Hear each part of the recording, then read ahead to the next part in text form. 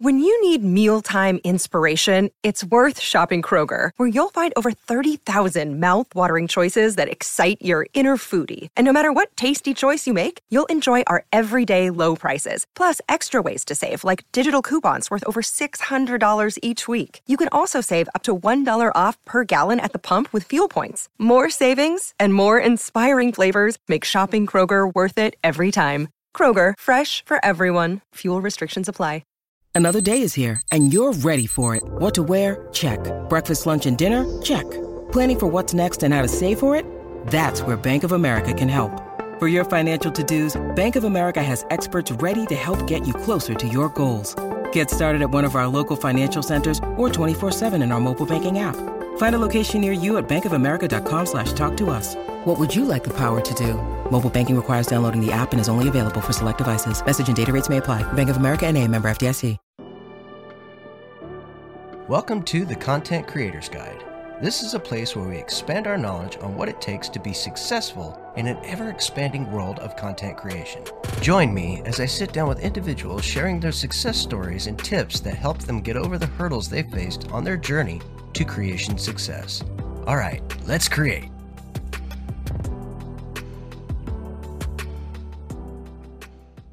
Hello, everybody. Welcome to the Content Creators Guide. I will be your host today, Patrick Conway, also known in other circles as Jaxus. First, I would love to ask you if you'd please like and subscribe, maybe write me a little review or something. Did you know that out of the 88 million people that listen to videos and stuff like that, 83% of those don't do anything. They just watch the video and move on. That's like 15 million people are the only ones that are actually bothering to go and say hello and hi. If you could please hit hello, hi, write me a review. Today we'll be talking once again to the host. Why did I say the host? You're the creator. You created this thing. The creator of the Modus files, which is now over 100,000 downloads and climbing and going better than ever. Please welcome Lawrance Macnamara. Thank you very much. Very happy to be here. I was like, I hope he doesn't just wave. That's not going to work out very well in podcast form. No. And that's the, that's the unfortunate side effect of our COVID quarantine last 3 years is that everybody's so used to being on Zoom and everything that it's right. the standard hand wave, like hello and goodbye, which everybody can see you, but you're right. In an audio format, it does not come across. So. No, not really. No. But at the same time, I mean, of course, I bet you everybody's probably giggling right now going, man, Patrick just stuttering all over his words right now. It's like, yes, I think I drank too much coffee. I think I'm a little bit on zoom mode. So I'll just try to slow things down a little bit. All right. Calm down a little bit. So how you doing, Lawrence? Doing well. It's the end of the week for me while we're recording this. So I'm very happy. All right, cool. So today, what we're going to be doing is we're going to kind of dig in on something that you're an expert of, and that's writing a radio drama. Or radio drama story. This could apply to any kind of story writing elements. So if you're really, an aspiring writer or whatnot, this would be a good time to tune in, especially if, you're struggling. Let's say you've got a core idea in your head and you've got this like little nugget of an idea and you don't know where to go with it. We're going to try and get some answers to those questions. So I'm going to start, Lawrence, with when starting a new story, what is the first what do you do first when you've got that core idea or that concept? What do you go from there? So it's a different process for different people, obviously, but I've found the most successful way to handle it is that once you have an idea is just to start getting ideas down on paper. So if you are working on a computer, open up Word, open up Google Docs, whatever it is that you have, and start writing. The name of your character. What is that character like? What's their favorite food? What are some of the core ideas that you're trying to get across? So it's really more of, at that point, stream of consciousness, because you've got this idea in your head and you are trying to form it into something. The best way to do that is to put something physical in front of you that you can start looking at. So I'll give you a great example. So when I first started writing the Modus files, and the Modus files started originally as just a character guide, it wasn't going to be anything other than, what is my character? So that's how I took it. It was, where was this character born? What was their favorite pet? What did they eat? And just taking those little details and starting to stitch them together. Kind of like a Start backstory for an RP kind of thing. exactly. Huh. And if you think about any story, look at any novel and you have 20, 30, 40 characters. Every author has to understand who those characters are, how they're going to react. So when they write the story, the actions that you hear in your head, when you read a Stephen King book or you read Tom Clancy, Larry Bond, like any of the popular authors, all of them had to start somewhere. And usually it starts with really word vomit. It's put everything down in front of you that you can think of in your head and then start picking out salient points. So there's a lot of stuff that I write around characters that will never make it into the podcast, that barely make it onto the page, but they determine what that character does down the road. So I would say that the first thing that you have to do is literally just start writing, and it's not even bullet points. It's really just sentences. My character does this. My character was born here. My character does not do this. Because that's something I think a lot of people don't realize, is that as a fleshing out a character, even before you begin the story, you have to begin to understand what that character will do and what they won't do.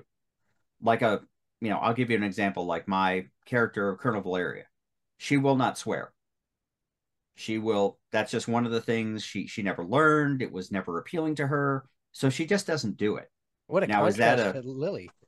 right? Oh yeah. To Lilith, obviously, who, well, I mean, she eats people. So, I mean, that's kind of right. But I would say so if you're going to start a story, the first thing is that you have to understand who your characters are. And what I find is that actually once you start to define those characters, it begins to define how the story goes. Because in some cases, I've actually had an idea for a story, but once I actually started to develop the characters, I realized, well, my character wouldn't necessarily do that. So the structure of the story changes to actually accommodate the attributes of the character that I've created. So I would say that one of the most important things when you are starting this process is not necessarily to get caught up in plot lines and the narrative. It's more about developing compelling characters. And so that's where you have to breathe life into what is functionally nothing. You are literally providing, or you are acting as the creator. You take a lump of clay and you are molding that into a person that is going to represent some ideal in your story, some plot line, some part of that. But if you're going to accomplish that, that character has to be believable.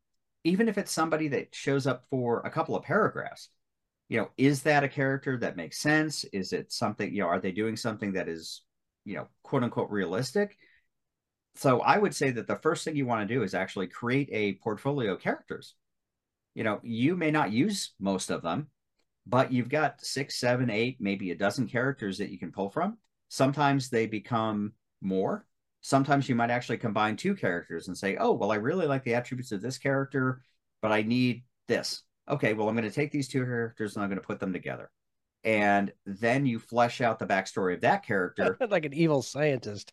Right. That's really what it is. And again, I can speak from my own personal experience that every single plot line and the story that I've created developed from the way the characters became themselves.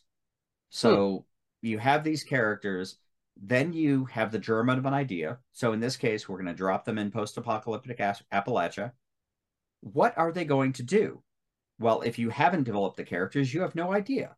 You can artificially kind of push them along, but if you have a character that is living, breathing, who understands their environment, has a backstory, has a motivation, suddenly now the story starts to write itself.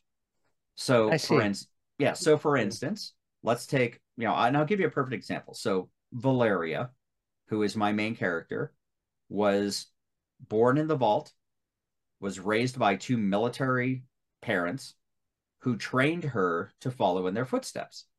Suddenly you put her into a post-apocalyptic environment. Well, how is she going to react? Well, she is going to try to find, she's going to try to follow her mission. She is going to try to organize. And of course, then the story develops from there. Lilith, on the other hand, science experiment, psychotic. You put her in a post-apocalyptic environment, she's going to act completely differently. So you have these divergent storylines that suddenly start to develop, and then you bring them together, and then the dynamic between those two characters also starts to write that story. Now, that's not to say that you don't have to have an overarching narrative. So I think maybe we pivot. So let me tie a bow on character development.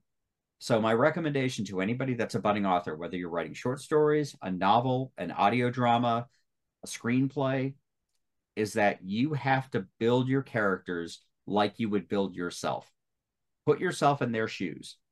Give them life, give them a motivation, give them a backstory, give them likes, dislikes, and that suddenly now becomes a tentpole.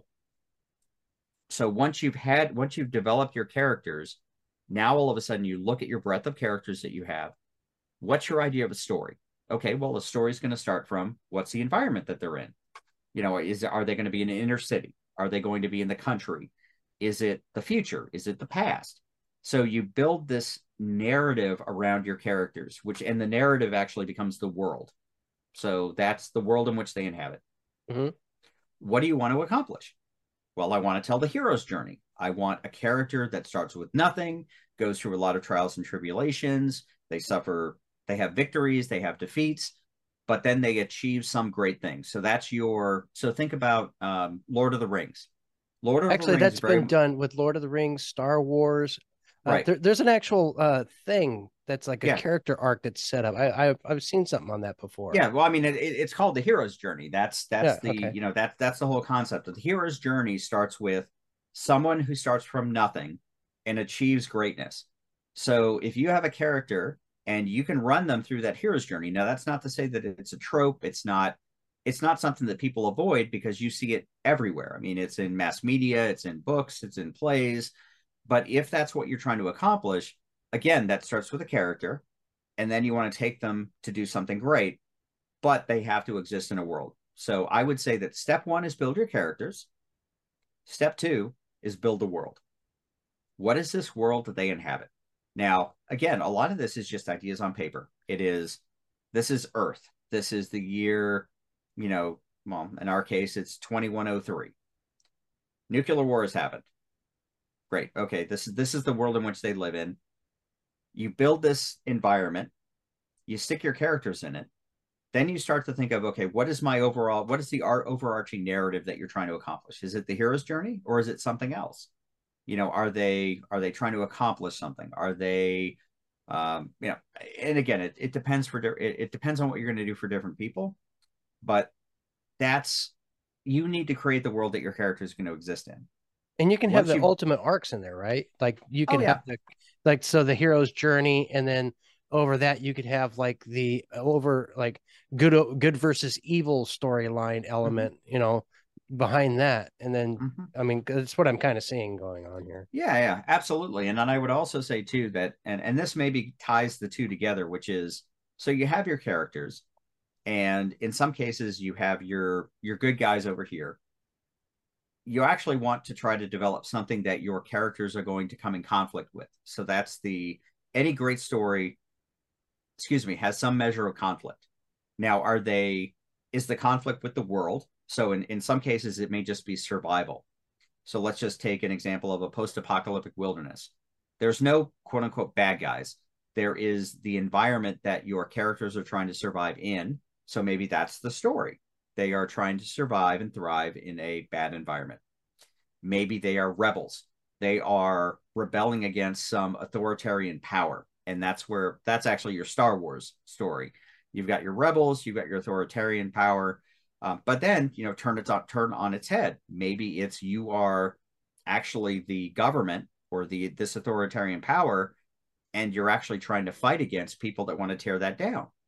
So that's really kind of at its peak, how you then start to define the conflict of the story. Then you almost kind of come back around to the character development phase, because then you want to make sure that because you have your protagonist, you want your antagonist. So who are they going to be coming in conflict with? And that's when you actually kind of go through that process again. and you want to develop very compelling, multi-dimensional villains. You do not want mustache twirling, one-dimensional stormtroopers. That just doesn't work. It's not interesting. No one cares. It's been done 100 times before. So I would say that you want to put your characters in conflict with something or someone that is actually a challenge, because you never want to make it an easy button. Your story should not be, it is preordained that my characters are always going to win. They will never face any challenge they cannot overcome, and they will ultimately arrive as the victor. You are telling a journey through your story. And just like our lives today, not everything is wine and roses. They will have good days, they will have bad days. The most compelling stories get down to that more granular focus on this person is a human being. They're not perfect. They have faults. They will make mistakes. That's actually where more of the drama comes in, because then you have actual real human being, more human emotions in what's going on. And I know that when I write, I always look at it as things aren't going to be perfect. Bad things are going to happen. How are my characters going to react to that? So I always said, it's not what happens to you, it's how you react. That's what makes a person. So I get that. Right. Yeah. Right. So I think, and all of this again is really more of, so you haven't even really begun to tell the story yet. This is more about building out that guide. It's almost like I'll drill it down. It's actually, to make it even easier, it's like an FAQ, frequently asked questions. This is the 5 or 6 page list of motivations, environment, who's the protagonist, who's the antagonist, what are they trying to accomplish. And that's like, the synopsis. That's your overarching goal. And then when you're actually sitting down to write, think of it as chapters. And even if you're doing a screenplay or an audio play like I'm doing, you still have to think about it as chapters. Each chapter builds on the next one. So if you're telling the story of one character, it's a little bit easier. It's a linear story. There's ups, there's downs, and you can move that character forward. But if you have multiple characters, sometimes you actually have to have multiple branches. So you start writing these chapters almost in parallel. So character A is following one path, character B is following another path. They will intersect. Other times they'll move apart. But then you start telling the story in a sequential fashion, and you're going towards the ultimate goal. And that is just from an organizational perspective, that I think works better. Because at the end of the day, you may have an ultimate goal, but where you get there might change as you write. So once you've got everything, you sit down in front of your computer, and in some cases, you just start writing. What's your character doing today? They got out of bed. What happens next? Oh, there's a knock at the door. Who's at the door? What kind of conversation do they have? What's the purpose of that conversation? Why did that person come to that house and knock on that door? And then all of a sudden now you start seeing these little threads of a story start to develop. That was part of my next question, was going to be about, do you make a long game outline, or do you just kind of like go with a main theme and then kind of add to it as you go along and see where that takes you? So that's kind of what you're getting at there. Yeah. So what I would say is, if you're really adventurous, write the last chapter of your story first. That way you know where you're going. Where are you going? Now, will that ending be static? Not necessarily. You may change some details. Characters may end up in a different situation, but if you know where you're going, then everything else suddenly now is open to you, because you can take, I'll give you a perfect example. And this is actually a great way to start. Your character wakes up. It's literally, the opening scene is your character rolls out of bed. What happens? Well, what's their habits? Did they go get a cup of coffee? Do they walk their dog? Do they, whatever happens in that first few minutes after they get out of bed. And then literally there's a knock on the door. And then from there, it's literally wide open as far as where you want to take it. Gives you a break, gives you that moment. Yes, Yeah. but it gives you that moment to establish the character, and little things in that first, I would say, 3 or 4 paragraphs define who that character is. Hmm. So that's why that work that you did before in developing who that character is, when you sit down and write, you know what happens. You know what their favorite food is. You know what they do for breakfast.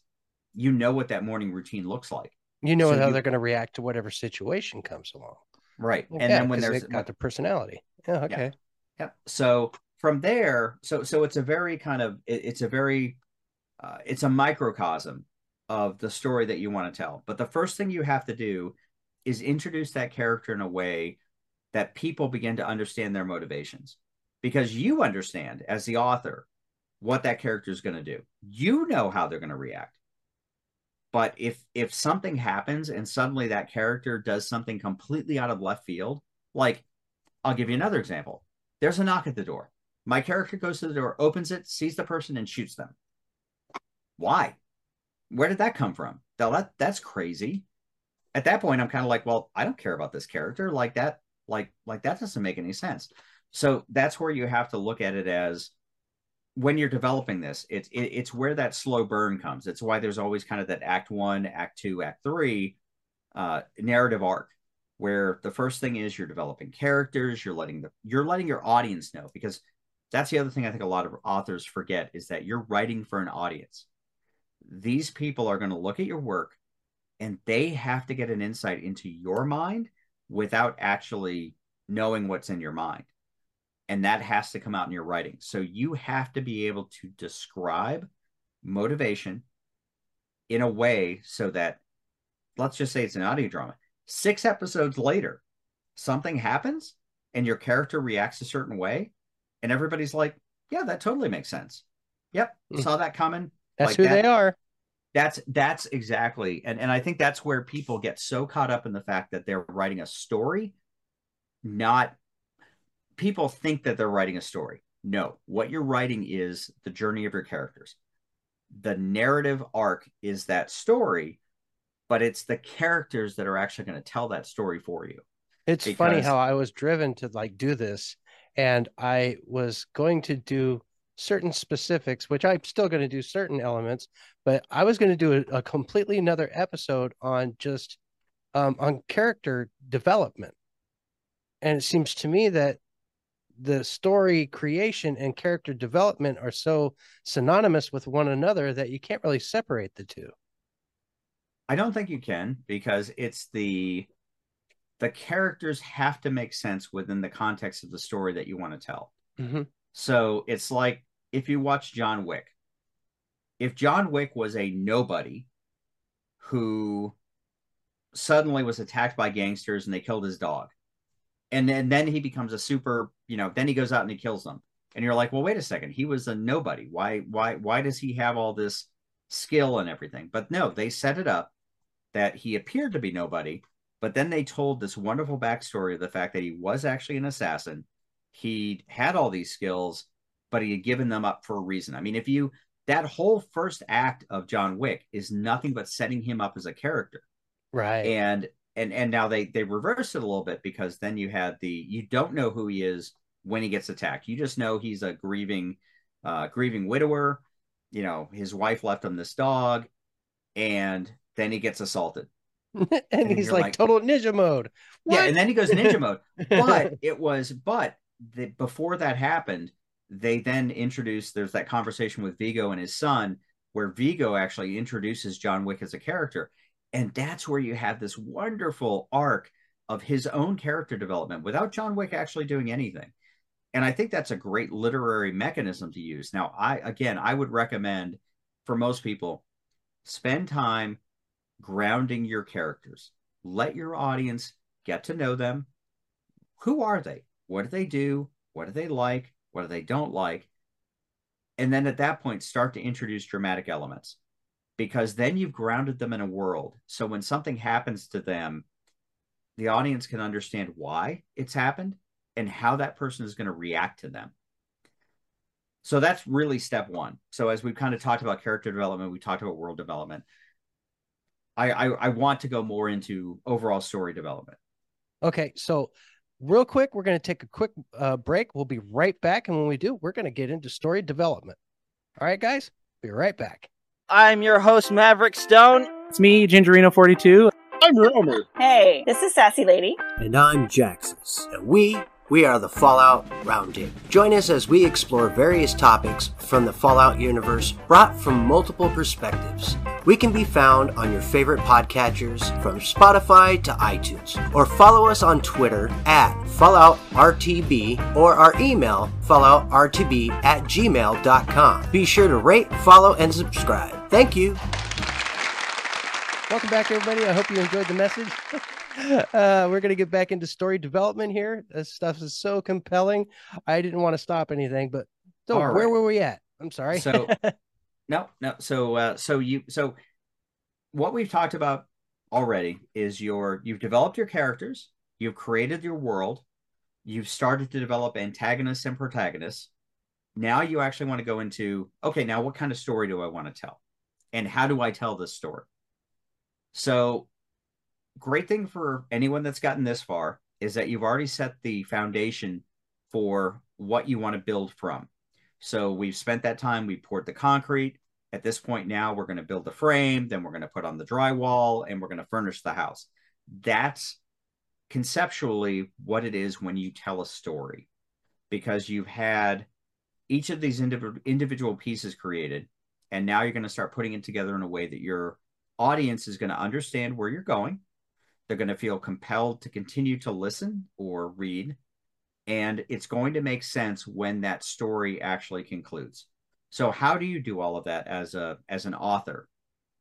First thing that I do is I actually start writing that typical day, but then I start throwing in dramatic elements. So I understand the conflict that I'm trying to create. How do I do that? And in some cases, it's that knock on the door. Other cases, it may be a fight in a bar. It could be a person at the wrong place at the wrong time. Maybe it's a person at the right place at the right time, depending upon who your characters are. What is it that's going to put them in conflict with the power that they have to defeat?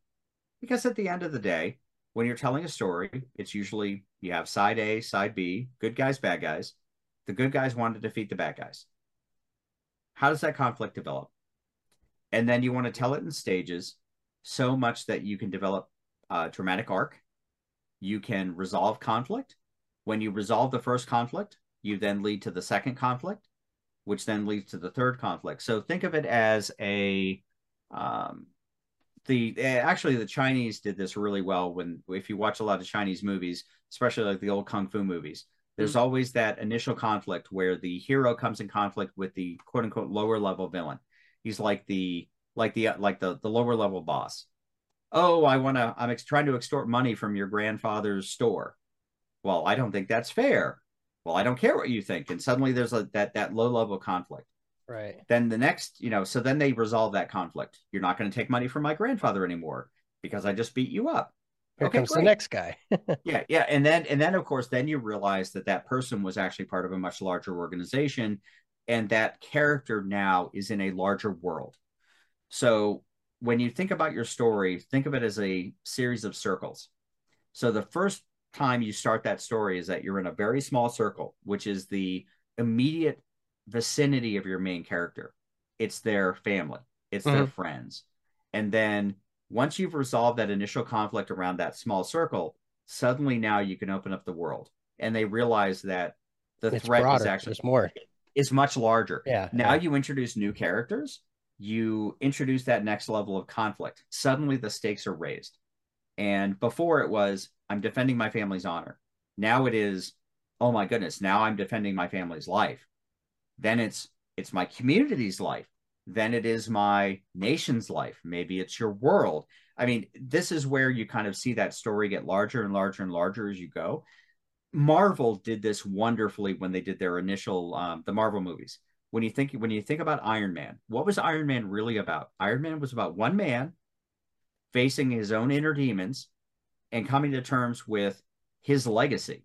That's what that was. where all of his development was going was helping causing wars and everything else. And then Right. by the end of it, you got him teaming up with another group, which the thing is, I noticed a lot of especially in the hero stories, you've got that small element, like that first, conflict. And then after that first conflict, you have that moment where the next guy coming along beats down your hero. So your hero has to re-rise up, and like from the ashes, so to speak, and then come to be an even bigger hero. Which same thing happened with Iron Man as he came to be, a much larger character after he had been beaten down and he had to recreate that thing that put into his chest while he was being captured there as a, being made to make whatever it was. I don't remember what it was in the original movie, but Oh, the arc reactor thing in his chest. exactly. Yeah. So then beyond that, and then all of a sudden you've got the dude with the fist that comes along and tried to destroy the entire world.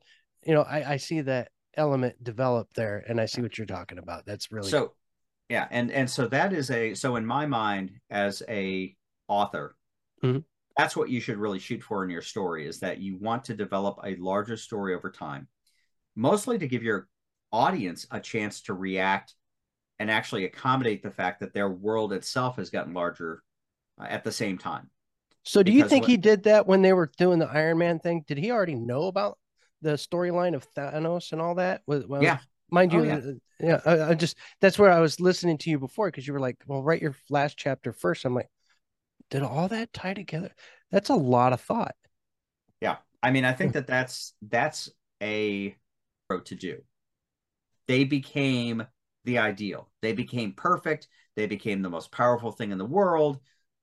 There was no need for further conflict because nothing could defeat that person. Put a cap on it. Exactly. Yeah. That, like if they had done the Matrix and ended it there, they were done. So when you're developing your characters, if you make your character, well, let's just say you want to write a superhero movie. When the superhero defeats the last villain, there's nothing left for that hero to do. You have told your entire story. But then you did that in Act One. Well, now all of a sudden you're like, well, wait a second. I've got a great hero. I can't think of a villain that's actually going to challenge him. Like, what do I create that's going to create appropriate conflict? Where's your And Moriarty? and that's your and that's where, yeah, exactly. That's perfect. So I mean, if you think about it, Superman wouldn't be Superman without Lex Luthor. Batman wouldn't be Batman without the Joker. And the one attribute in both of those cases is that even though they defeated the villain, they never killed the villain. The villain never went away. They always figured out a way to make that villain more menacing the next time around. Because Superman, supposedly perfect, like there's no way you can defeat Superman. But Lex Luthor was the person that made Superman actually greater. So I would put out a recommendation to anybody that's looking to get into that kind of protagonist antagonist view. You need an antagonist that can be scary, can be smart, can be threatening, no matter what happens. And actually, you mentioned Moriarty. Moriarty is a perfect example of the other side of the coin of Sherlock Holmes, the evil version of Sherlock Holmes. As smart, able to anticipate, but that also just did not happen. They created that character. That character developed over time.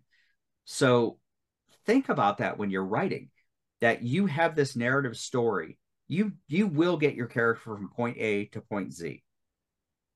But along the way, you need to make sure that there is enough pushback to that character to show that there's a threat, that there's drama, that there is a reason why that character has to continue to struggle. Because if everything's an easy button, then what's the point of the story? Do you think it's just, as important? Do you think it's as important to have like a villain be as relatable as the hero is, like an element where the person watching the show can go and feel kind of connected, or even kind of like envy or like the villain in ways? Because it seems to be kind of a big deal in a lot of the modern movies, is that they almost make the villains hero-like, if that makes any sense. No, it does. And Yeah. I have a saying that I use a lot of times, which is the villain is always the hero of their own story. So if you're writing a really good villain, you write them from the perspective of what they're doing. They're not doing because they're evil. They're not doing it because they want to be bad. They're doing it because they have a motivation that is opposite of your hero, but is just as right in their mind. Thanos, great example, believed that what he was doing was the right thing, and he was doing it to save the universe. Was it moral? No, of course not. It wasn't. I mean, it was the most horrible thing that he could possibly do. But he believed it. And as you got to know him, you could actually sympathize. You could say, okay, I can see where this is coming from. I can see why he wants to do this. That's why I'm so against like mustache twirling villains, because when you have people who are just evil, why would you sympathize with them? Now, interestingly enough, when you watch The Dark Knight, another great movie where you have the Joker, who is supposedly evil, but when you actually get into his motivation, it's him wanting to show the hypocrisy of society. It's Jack Napier. That people claim to be good, but when the chips are down, they will only look out for themselves. So in a way, you could actually turn that whole movie around and say that Joker was actually the good guy, because he's actually pointing out the overall, not just the corruption of the villains, the hypocrisy of the hero. But of Harvey Dent, of Batman, that these are people who are not willing to do what's necessary to get the job done. And that comes back to the narrative arc, which is you have two sides of the same coin going after diametrically opposed goals. Each one wants to do different things, but they're sympathetic. You sympathize with the hero. The villain, and I wouldn't even call him the villain, it's just the antagonist. It's the person fighting against your character. They also have, I would say, a legitimate goal. And there are people that are going to say, you know what, that person, if they won, it would be okay. A great example is, so let's just take the person fighting against an authoritarian government. They end up being opposed by a government agent. That government agent believes in law and order, that the only way that our society can progress, the only way to keep people safe, is to maintain the peace. These rebels are breaking the peace. They're killing people. They're blowing up buildings. That, for them, from that righteousness of law and order, they're the good guy. If you believe in that, and that's what your kind of mythos is, that person is like, wow, yeah, I want them. I actually think they're right. Like, these people over here don't know anything. So, and again, we've kind of drifted off, because I think this is all part of the creative process. Is you do need to have something to push back against your hero. Sounds like Thrawn to me.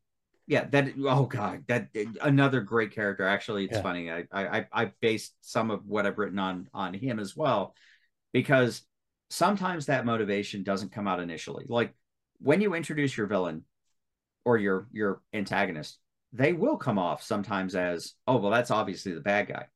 But it's when you have the interactions. And I think in some cases, it's actually good to kind of turn the camera around and actually start telling the story from their point of view. So I've done it a couple of different ways where, and especially audio dramas, you can do this, is that you can actually tell parallel stories. You can have scenes with your protagonist. You can have scenes with your antagonist. You can tell two sides of the same story to show that different perspective. So don't limit yourself to everything has to be the hero said, the hero did. Oh, and their friends did this and whatever. It's like, no, show the other side of that. That's actually a much more compelling story in my mind, because then you've got this idea of, oh, that's why they're doing this. There's a good example. When I used to read a lot of, when they did role playing, there was always this alternative worlds, and it was GURPS Alternative Worlds. And so you have the villain, which is Centrum, and you have the heroes, which are your people. And when you read the guides, one of the things they talk about is that, or to make it more interesting, was that Centrum, who was, again, the bad guys, we're trying to stop our people from traveling to all of these alternate worlds, because every time we did so, we were damaging the space-time continuum. So we were actually ultimately the bad guys, because we were harming the fabric of the universe and they were trying to stop us. All of a sudden, the story is now completely different. Right, because the bad guy is now the good guy. The good guy is now the bad guy.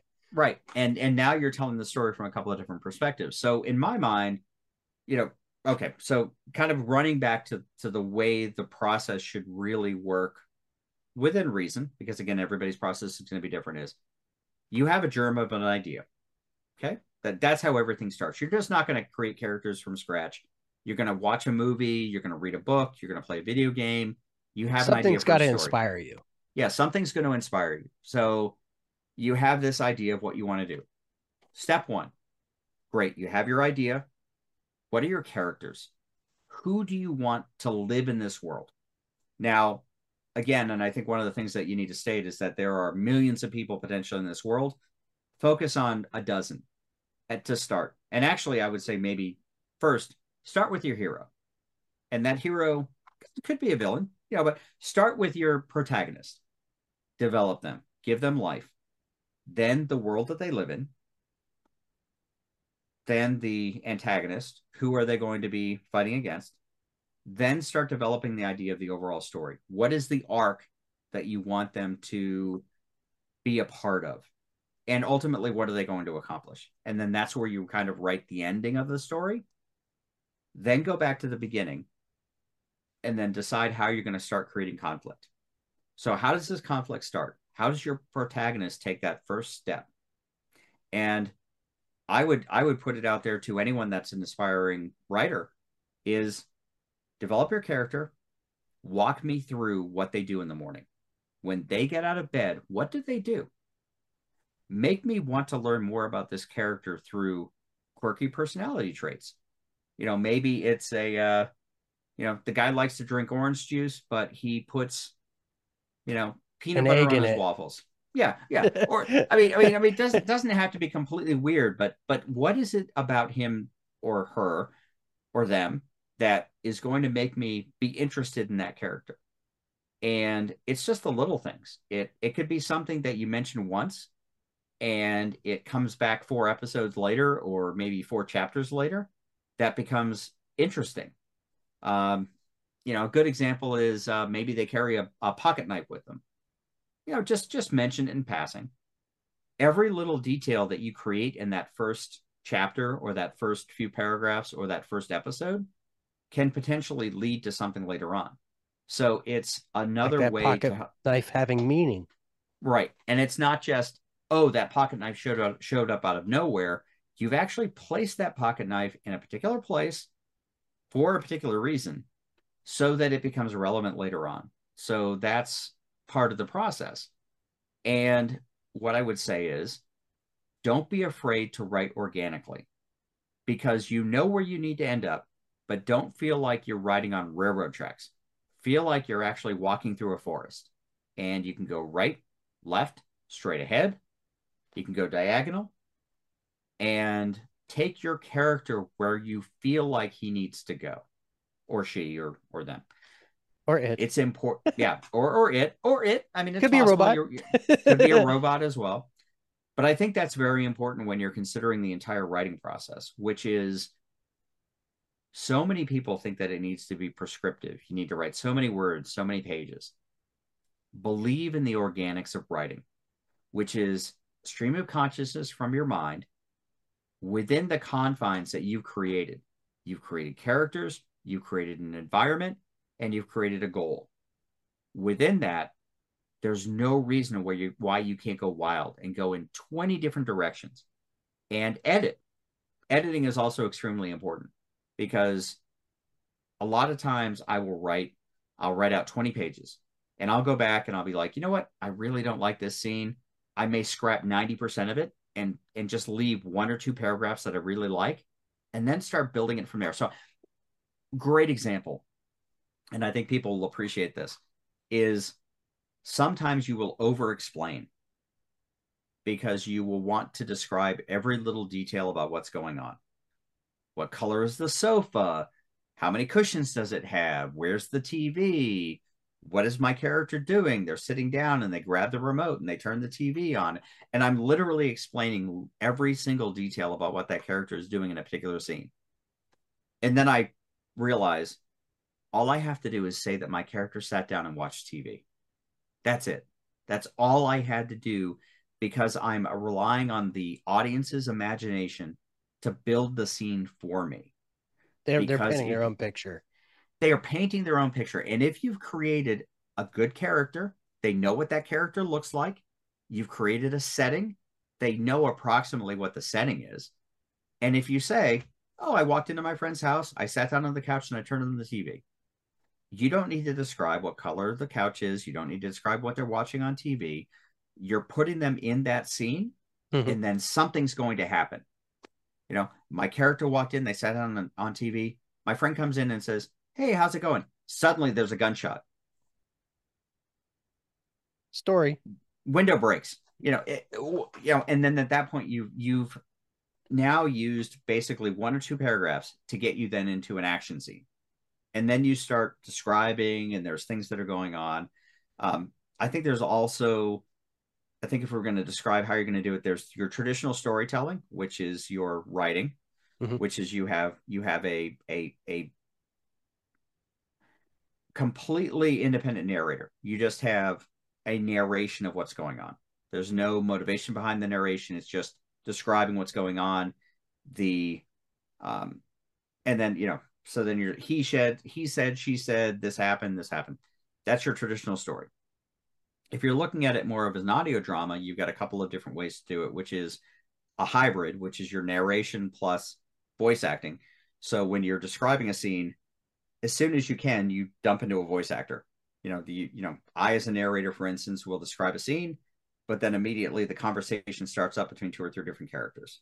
Raider 1 says this, Raider 2 says this, Raider 3 says this, and then it kind of progresses. The other one is, and this goes completely traditionally audio drama, there's no narration at all. It's literally just people talking.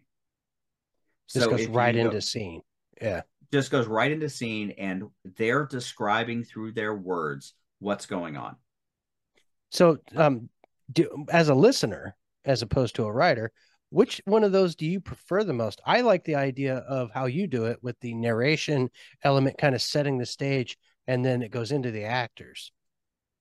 I mean, I prefer that because that's what I do. Yeah. But I've also seen it done very successfully with nothing but voice actors. Literally just, you go into a scene, the music actually, so what they usually do is that there'll be a musical intro, and it's not necessarily like when I say musical intro, it's not a song necessarily, but it's like the music is setting the scene. Like almost like a intro to a show without the lyrics or without the actual verbiage. It's just kind of a dun dun dun dun bump. Yes, and if you listen to a lot of the old radio dramas, that's exactly what they did. Like the old Gunsmoke, it would be, and it could also be sound effects. So you could hear horses come in, and then you know that someone's riding into town, and there's the background of people walking around and everything, and then you hear somebody get off the horse, and then suddenly they go into their dialogue. Right. And that can be great. The challenge there is you're so reliant on sound effects to create this vision in the audience's mind about what's going on. Now, in some cases, it's easy. It's like there's a gunfight. Okay, you hear a bunch of gunshots. You hear people going, oh, I've been hit, or whatever, and that drives a bit of the, that drives the story. But it can be very difficult. It can be very time intensive. The reason that I add narration is that I'm attempting to set the generalities of the scene. I'm trying to create that picture in the person's mind so that when the dialogue picks up, they understand what's going on. And at least just give them just a snapshot. Not too much, not too little, just a little snapshot, and then let the rest kind of develop from their own mind. Right. And what I would say too is, as you're writing your story, don't be afraid to write a couple of standalone. Actually, I wouldn't even say a couple. I would say just write as a way to help you as the author understand your characters better, just write very short stories about what that person's doing. And so I was thinking about your wayward stories. Is that sometimes it's just you sit down and you write. It's a Wednesday night. The wayward's really quiet. Group of scabbers come in. They've decided that they're going to order a bunch of alcohol and they really want to get drunk. And the wayward, the people at the wayward don't want a bunch of drunk people in their place on a Wednesday night. So that's actually your conflict. You have, a bunch of people that want to have a good time. They're like, oh, it's the middle of the week. We're kind of tired. We don't want to deal with these people. So how do you resolve that? And that can be resolved in like 2 pages, very quick, very easy, but you've started to develop an idea of what else is going on with your characters that ultimately could be incorporated into a larger story. So, right. My mind's already doing it. yeah. I mean, there's like, so one thing I would like, and this is something I literally just thought of off the top of my head regarding the wayward, is what happens when the house band gets sick and they have to find another band somewhere in Appalachia to come in and perform. How do they do that? Do they just recruit people off the street?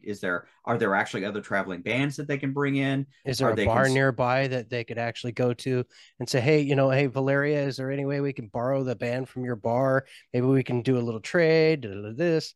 I could see the interactions of, dealing with the wayward and being in that area. There's obviously going to be some sort of a bar over in the White Springs that, those people interact with. So that would be a logical direction to go, considering the direction from the wayward. I can just see it. Yeah. Well, here's another interesting kind of view of that, which is, so looking at like the Blues Brothers movie, when they end up kind of conning their way into a country bar to play music, and they ask, I love that scene. what kind of music do you guys play here? And like, oh, we love all kinds of we like all kinds of, or what was it? We love both, or we love both kinds, country and Western. And that's like country and Western were like the two things of music that they love. So imagine if you're in your bar and you bring in a replacement group and they don't play the kind of music that you're used to. So how do you resolve that conflict? So don't think, when you're writing a story, don't think that conflict has to be world changing. Think of conflict as solving a problem. And that problem can be funny, it can be scary, it can be sad, it can be happy. I mean, there's so much that you can do with it. And I would say that don't feel like you have to write War and Peace, because it's not really like that. It's about, because at the end of the day, if you can take a character and you can take that character at the beginning of the story, and at the end of the story, that character has grown, they've expanded, you like them better, they've done something really cool. That's interesting. That's something that people. It sounds familiar to what I've been told in conversational coaching is hanging in the tension, is what they call it. And it's a lot of the times you'll have people in conversation, especially in conflict elements, like let's say, 2 people like talking about religion or politics or something of that nature. There's that tension there. And sometimes what they try to do is they're always trying to explain the tension away. And instead of doing that, find out your majors and your minors and then hold in that tension, and it creates a better conversation. Right. What's your major conflict? What's your minor conflict? And then if it's a minor conflict, well, you don't really need to explain it away as much as you want to find a commonality between the two and hold in that tension, and it creates for a better conversation. Yeah. So I could see how that would work in a story arc as well. That makes a lot of sense. Hold that tension there. Yeah. And don't be afraid to, like, as you said, minor conflict. There can actually be minor, I think, medium and high conflict.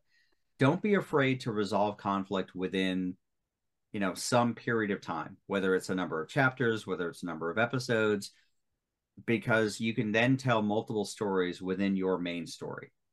And as long as you keep moving the main narrative forward, because what people don't like is when you just kind of sit and you keep telling the same story over and over again and you're not really getting anywhere. imagine it's like you're in a desert and you keep kind of going in circles and you end up at the same place every single time. That's not very interesting. However, if you can kind of tell a expanding series of circles where you're moving the narrative forward, you're resolving conflict that's getting you to the next step. That's what you should be shooting for. People want to know what's going on in the world, but also don't get lost in it. Don't think that you have to tell every single story. Make everything just make sense. Yeah, and not everything has to be resolved. You can actually have a conflict that never really ends too. And I was sitting there thinking about that is like, so you got this like major storyline, like you got your character and he's got this major thing going on. Well, he comes back home to his little apartment and there's this mouse in his apartment and it drives him nuts. And he's always trying to catch this damn mouse and he can't seem to catch this mouse. So he gets, an okay night's sleep, but something happens that's kind of funny with the mouse. And then he goes on to his major storyline and he goes and handles all these crazy things somewhere else. And then you don't hear about this mouse for like, an hour's worth of story arc, and everything goes on and he goes through all these conflicts and he makes this major victory and the world is saved. Yay. He comes back to his apartment. He goes to go to sleep. And then here comes that mouse. Right. That's actually, you know what? I will say, I'm actually almost upset that I didn't think of that because that's brilliant. It's that little quirk, that little thing that makes that character interesting because when he goes home, like he may have just saved the world. He's going to go home and be like, all right, I'm going to deal with this mouse. and then he can't. And it's actually the little things like that add to character development because then you're like, because then you think, well, is he really trying to catch the mouse or is this just kind of his way of letting off steam? Like, that's actually, so that goes back to, again, I think my original premise, which is if you develop really great characters, you will find the story that those characters want to be a part of because you can't force it. It does have to grow because your story is, because even as your characters are going through this story, things are going to happen to them that they have to react to. Like we go through life. And like if I get in a car accident tomorrow, I'm not getting in a car tomorrow. Just going to say that. That happens to them. They have to deal with it. Their friend dies. That's something they have to deal with. Your characters have to show growth as they continue to go through. Otherwise, they've gotten to the end of their journey. And what did they really learn? Like what happened to them that made them who they are, better, worse, or and actually I would even say just made them who they are. And if you can treat your characters that way and tell that really cool, compelling story, and again, the format is almost inconsequential because I think you can tell these stories in a lot of different ways. I think it's more about the creators actually creating and letting themselves be greater than who they are. Meaning, when I say that, it's not allowing themselves to be tied into this rigid little box of, oh, well, this is how a story is written. It's like, no. You look at the most successful creators out there, the authors that people follow, they all broke the mold. Everyone told the story the way they wanted to tell it. And they told it in such a way that people were really interested in that. And that's what I think is incredibly important in this entire process is at the end of the day, you are creating something for people to consume. Make it the best that you possibly can and do it in a way that is interesting and exciting and sad and happy. And I mean, I want to read a book or listen to something that's going to make me happy and mad and just feel emotion. I want to be pissed enough to throw the book kind of thing, Yeah. I mean, and I've done that for a couple of different reasons, but the best ones are something happens to a character that I've invested in, and I feel sad for them. Something really bad happens, and I literally feel it in my gut. That's what you should strive for. But if you force it, it's not going to work. You live your character the same way that you live your life. You're going to experience his highs and lows, and you're going to take them on their own journey. Do it well and be honest about it. Don't feel like you have to go in a certain direction only because you want to or because you feel like you have to. This is your story.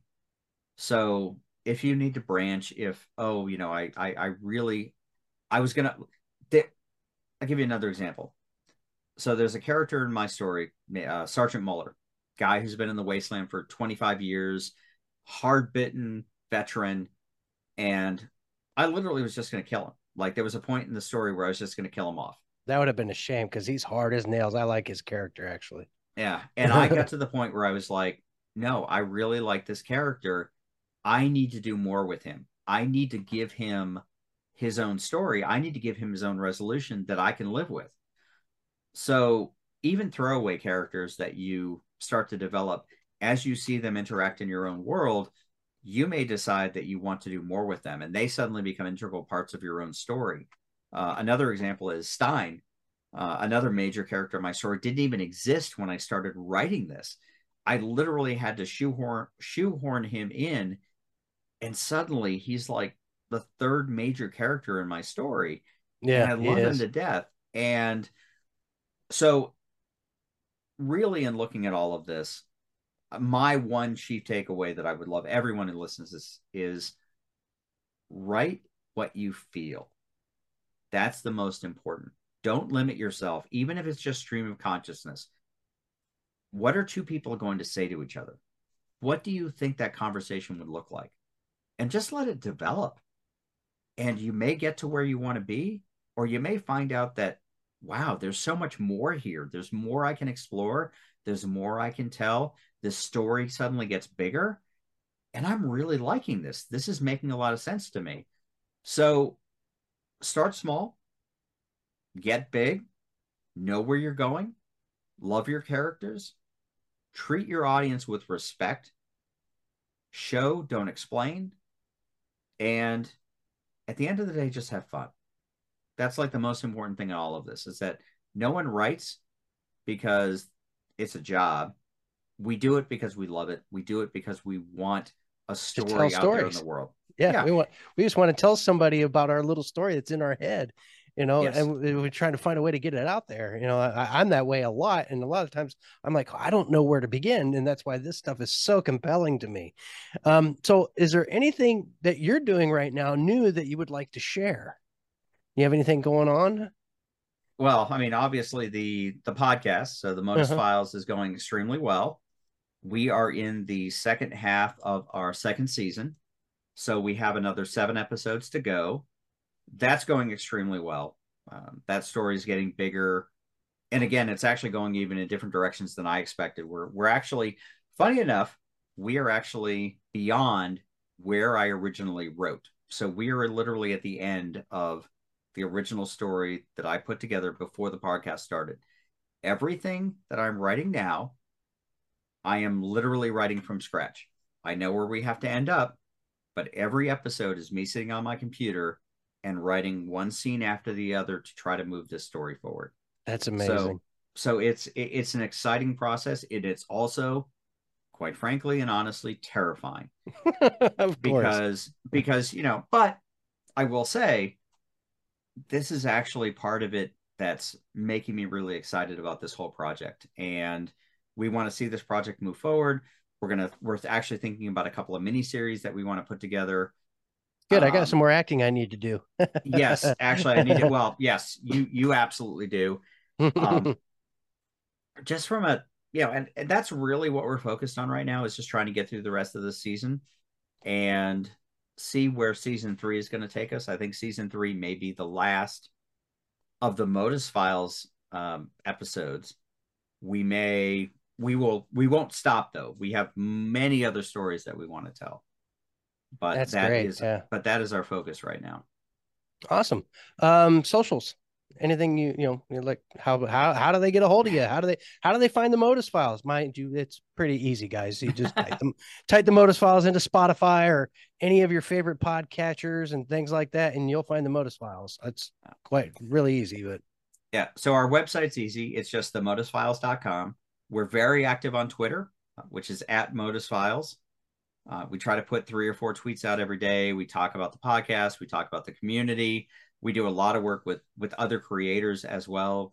Love to participate in podcasts like this. Then also, again, you can find us on Spotify, Apple Apple Podcasts, Google Podcasts. We have a YouTube channel, which is, again, just Modus Files.